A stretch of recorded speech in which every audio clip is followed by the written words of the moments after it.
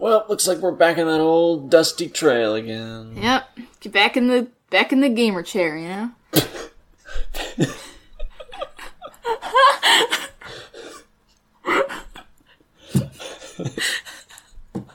I have a follow-up for that.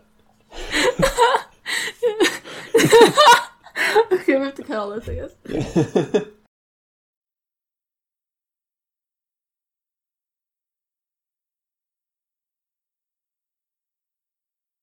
I'm Dante Centauri, and I love to talk about insects. I'm Mia Centauri, and I also love to talk about insects. So we'll be talking about insects together on Insect News.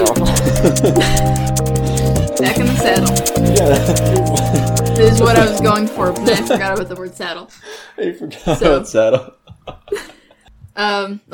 We are talking about the ever-present monarch butterfly. It's probably one of the most recognizable, popular insects out there just at all. You know, I think they kind of rank up there with, honeybees and that kind of thing as far as species that everyone recognizes and loves. Mm-hmm. Yeah, monarchs are, their Latin name is Danis plexippus, and they're part of the order Lepidoptera, which are, Lepidopterans are all butterflies. I think we covered that in Black Swallowtails, but they're part of the family Nymphalidae. They're called the brushfoot butterflies, and you can easily recognize them because they only actually stand on 4 legs, and they keep the front 2 kind of tucked up in the abdomen, and these front feet are usually reduced. So that's if you see it standing on 4 legs, it's almost certainly a brushfoot butterfly. And their common name is believed to come from early settlers. When they got here, they saw this bright orange butterfly, and they named it after King William, who was at the time the King of Britain, and he was referred to as the Prince of Orange. So people think that that's the reason why monarchs are called monarch butterflies. There's a lot of other, pretty notable brush-footed butterflies you probably have seen or know about, like blue morphos, American snouts, painted ladies. Those are also brush-footed butterflies. Yeah, the monarch that is most commonly known is one of actually 3 species of monarch butterflies, and this, as I mentioned before, Danis plexippus. And this butterfly's range encompasses all of North America, up into southern Canada a bit, and a bit into South America. But they're not actually restricted to the United States. They live in Australia, they live in the Pacific Islands, they live in New Zealand. There are some that show up in Europe. They're not native to those areas, but they've kind of spread into those ranges. There have been some sightings as far as North Africa, and there's an established population living in Spain. And they ended up in the Pacific Islands, at least, through, people think they kind of maybe island hopped, because we have records of them being in Hawaii by the 1840s, and after that it's thought that they either transported as eggs on boats that were shipping milkweed, which is usually a decorative plant, or they just flew to different islands, and now they're spread across the entire Pacific region. They live in Australia, I mentioned New Zealand, they're in the Philippines a bit, I believe, and in Europe they end up there by accident, pretty much. I think they just kind of like some of them maybe get transported in American milkweed varieties. Some of them might fly over by accident as well. Damn it. Again? Yeah, they wake up. I feel I like to imagine, all these, you mostly hear stuff about insects that are introduced species. It's like, they're accidentally transported with this and that. And I like to imagine it was all the same guy, Yeah. He was like, can you just check them? These populations in Europe, they can't establish themselves because the temperatures just aren't right. So they usually die out. But as I said before, there's a population in Spain that persists. The second species, Danis aerupus, is extremely similar to Danis plexippus, and they actually have the same genome. But the 2 species can't reproduce, which separates them. And this species occupies South America. So basically the range that the monarch butterfly we know, Danis plexippus, whatever range it doesn't have in the Americas, Danis aerupus does. And they're distinct because they don't show the migratory tendencies of its northern sister, so they don't migrate. And then there's the third species, which is the Jamaican monarch, Danis cleophile, and it only lives in the Dominican Republic, Haiti, and Jamaica. So is that a totally separate species then? Yeah, those are there are 3 different species, and so they're all located in the Americas, but the plexippus that has spread across the world pretty much. And there are a bunch of different subspecies, but the most interesting one is the white monarch. And the morph is... Well, don't tell me what color it is. Yeah. I want to guess. It's entirely white. The stuff that was orange... the stuff that would be orange is white. And it occurs across the world, but in Hawaii, it occurs at rates up to about 10%, which is way higher than, I think, like a less than 1% chance you have to see it just across the world. And it's so high in Hawaii because in Hawaii, the monarchs just have naturally less glycosides in their system because the host plant that live on there has less of it in its system as well. So standard orange monarchs, the color is supposed to deter predators by showing that it's poisonous. But if it's not poisonous, it just shows them off. And so they're eaten a lot by birds called bulbuls. And the white monarchs are actually eaten less by them, and because the morph might be harder for them to see. So there might be a trend in Hawaii where these white monarchs are slowly starting to, they're more evolutionary favored than the standard types. Yeah, and actually, not even just with that species of monarch, but the way, because the reason why they have that color is because of the poison or the toxin in the milkweed. And there are some birds that can eat the normal monarchs because they can actually differentiate the parts of the body that have more of the milkweed stuff built up in them. Because it's mostly present in the abdomen and the wings. And so some birds can just eat the good parts and leave the yucky parts behind. So yeah, so monarchs have a pretty standard life cycle. It's the same as most lepidopterans. They go through complete metamorphosis. They start out as an egg, that hatches, and they turn to a caterpillar. And caterpillars are basically just food tubes. And the caterpillars, they eat milkweed. And actually, when they're very little, the latex that the milkweed produces, like that white milk, is actually, it can potentially trap and basically drown the very young caterpillars. So that when they eat, they go in this circular motion, which prevents them from being trapped by that. And obviously, and you can see there that the yellow and black, which warns predators from eating them, because they have those toxins built up inside them from the milkweed. Which that doesn't stop them from being preyed upon, though. The caterpillars can be eaten sometimes by just things like spiders, and there's also several parasites that will attack the monarch caterpillars. There's some species of tachinid fly that will lay their eggs on them. There's plenty of wasps that will also lay their eggs on the caterpillar or in the pupa. So yeah, they're not immune from predation, but it does prevent predation from things like birds. And they also, you can see if you look at them, they have those antennae in the front and the back, and the ones in the back are to sort of confuse predators as to what is the head and what is the butt. The thing about animals that are poisonous, rather than toxic, is that it essentially is just the evolutionary equivalent of taking one for the team. Yeah, really. But yeah, they eat and they grow, and then they turn into a pupa or chrysalis. They usually will turn into a butterfly in about 12 or 11 days or so, and then they turn to adult and fly away. So yeah, their actual life cycle is not necessarily not interesting, but there's nothing super exceptional about it. I guess it's kind of a standard butterfly life cycle. They do some kind of interesting ways that they handle the latex problem, because you mentioned when they're just born, they can be quickly killed and engulfed by it. So they have to be really careful when they cut those circles out and eat within them. When they get a bit older, the latex is still an issue. So a lot of times the animal will just bite at the stem and that releases the pressure inside the leaf, and it doesn't put latex in there. Yeah, they bleed it basically. Yeah, once they bite the stem, they can just eat the rest of the leaf. Yeah. Another really extraordinary part of the adult form, not the caterpillar, is their migration. As I mentioned before, the only monarchs that perform this giant migration are the Danis plexippus, which when I say monarchs, I'm referring to them after this point. And there are only a subset of those that do this big migration. It's only the eastern population of the United States, which is basically all monarchs east of the Rocky Mountains. But other populations do show migratory tendencies.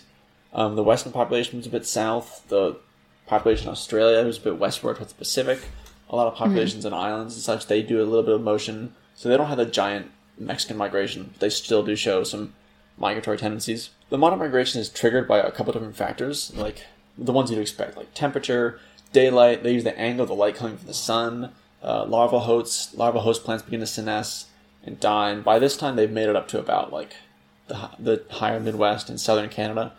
And so they stop and they start coming back. and they migrate back down to Mexico through two main flyways. There's a central one that goes straight down to Mexico, and there's an eastern one that follows the coast. And the eastern flyway contributes less to the overall Mexican overwintering population, and there are a couple of theories as to why this happens. It could be that the route's more dangerous, it's harder, because butterflies in this route are found with less fat reserves than the central flyway one, signifying that it's more challenging. It's a more challenging trip for them. And they're also a decent amount siphoned off by, there are other overwintering spots in Florida that they overwinter at, and there are some warmer areas in Cuba that they just fly off and completely just go to Cuba. This eastern flyway, people believe that it wasn't there when settlers came here, that it's a more recent development of the monarchs, because as people moved in, they chopped down more trees and everything. There's more space for open fields for the monarch's host plant. So they kind of moved more eastern in their range and end up in the eastern flyway. So it's less of a kind of more established route. Yeah, that's interesting. Yeah, so they changed their migration as recently as, like however many, like was it like a couple hundred years ago that this path popped up because the monarchs moved in, and so that's maybe why it doesn't contribute much to Mexico, because it's a little newer. They're finding like different migratory spots, or it's not like a standard route. Yeah. The overwintering site for monarch, there's the iconic Mexico one that they reach after they migrate all the way down south, and this is one generation that makes the migration down. Like the monarchs that make it up to southern Canada and the Midwest, those adults, they all go down. There aren't multiple generations coming down. It's just one giant group that makes it down to Mexico. All their overwintering sites, not just Mexico, they share the same characteristics of they're frost-free, they have access to drinking water, they have big trees, and then they're mostly inactive in their overwintering spots. You've seen pictures of them all grouped up in the trees. They mostly just sit there and only come down to like sip a little bit of water. And then the northward migration is kicked off similarly from the southward one due to like temperatures, sun rays, day length, blah blah blah, and they migrate northward again. The first generation only gets about as far as Texas, and then they die because an adult monarch's lifespan is only about 2 months regularly. So they breed, they lay eggs, and they die. And then a second generation moves forward, and a second generation moves forward a bit, dies, lays eggs. Those grow up, move forward a bit more. By the time they get to the second or third generation, they fully repopulated their land in America. And then the fourth generation is the one that comes back down to Mexico. I feel like being part of the generations that doesn't get to go to Mexico is kind of like drawing the short straw. Yeah, it's a bit of a raw deal. You're like, the egg hatch is like, wait, when's my birthday? Damn it! Yeah. Oh, wait, where am I? Idaho! Oh, come on! I'll never get up there in time. Mom! I told you not to have me. Yeah, and then there's no real consensus as to how exactly they navigate. This is still relatively a mystery. There are some pieces of the puzzle that are being put together, but the whole picture is still a little unclear. Some people theorize they use the sun to navigate because they have a circadian rhythm in their antenna, actually, which is interesting. And they found this out by they chopped some monarch's antenna off, and then it didn't have a circadian rhythm anymore. So when they're navigating during the day, they can like see the sun, and they can compare the sun's position to their internal clock, and then they can navigate based off of it. So like if the sun's in this position, then I know it's this time of day, so I have to go this direction to keep going south. So that's kind of how that sort of migration works. And they tested this in the lab by they captured a monarch out of the wild.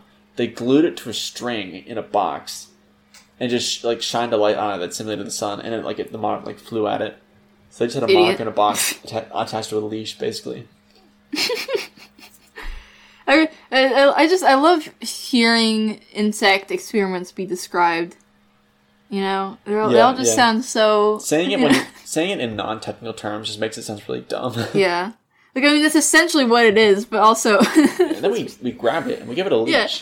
It's like you can have, like, a very interesting and, you know, like, informative study where it's like, oh, that's actually really helps us understand how this animal works, but also you describe it and it's like, you know, they gave praying mantises 3D glasses. They put a monarch on a leash like that. There's also a theory of them inheriting a map, but this is pretty contested. And then I think I've heard about that. Yeah, that was a little more recent. I think there was a study saying it was right and saying it was wrong, but that's pretty a hot topic. And there are some theories that the landscape really shapes how they migrate, like just natural mountains and resting spots push them kind of towards Mexico. And we know they have an internal magnetic compass as well. But how they specifically get to the same spot in Mexico is still pretty much unknown. Yeah, well, monarchs, obviously they are really impressive with their migration and all that. But unfortunately, they are also, there's been a lot of issues with their conservation. They're not technically classified as an endangered species. They're quote secure, as far as we know. They've had like a 90 or more than a 90% drop in their total yeah, population. But there's been still. I think they're currently in the process of trying to get them certified as an endangered species. Because their population has dropped like in a really alarming amount through the past years. It's something like 80% or something. It's gone down.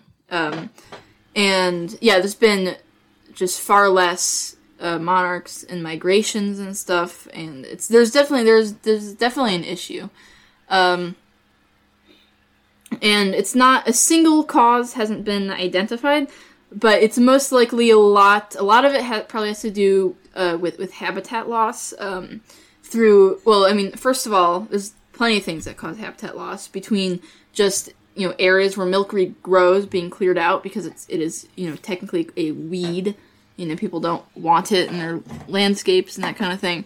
So there's a lot of habitat loss that comes from that. People just pulling it out or paving over areas where there's a lot of milkweed. And there's also a lot of problems with herbicides that just, demolish just millions and millions of acres of milkweed and of all different species. And this is very prevalent in the Midwest here, actually. And there's a lot of farming and stuff. And I think we've lost 120 to 150 million acres of our milkweed habitat in the Midwest. It's practically non-existent compared to what it used to be. And then another big problem is just on the way, while they're migrating, aside from things that affect where they can actually lay their eggs and propagate and stuff, a lot of them get killed by car strikes, actually. Because, when they're passing highways and stuff, there's a lot of cars and they just get exploded on people's windshields. You never think of, cars as a giant existential threat toward insects, but there are a lot of... If you ever looked at, the front dash of your car, all the bugs plastered on it, multiply that by, millions of vehicles. And these highways can be huge environmental obstacles. Yeah, they did a study of a road, a road in northern Mexico. This is last year, it's 2019, so it's very recent. And it showed that something close to 200,000 monarchs died on this road. So, yeah, it is a pretty big problem with just car strikes. And obviously there are other things. Monarchs do have, just predators, like natural predators that eat them. Birds, there's several species of wasp and fly and stuff that lay their eggs on their caterpillars and their chrysalises. But again, that's not really... Those are natural predators of the monarch, so they're not really what's causing that population decline. And obviously, they're being affected, like all insects are, by climate change. So there's been a big decrease in the population of basically every insect species. And a lot of this can be attributed to climate change. And obviously that's affecting them too. So they have there's a lot of things that are sort of working against them. And the thing is, this kind of stuff is affecting really all insect species. But it's just not as well researched in most of them. Because, things like monarchs we like monarchs. 'Cause, they're pretty. They're pretty butterflies. But I'm sure with, I'm not saying it's bad, but there's also, I get the feeling that we'd probably see a lot of this same kind of stuff in most insect species if there was, more research into them.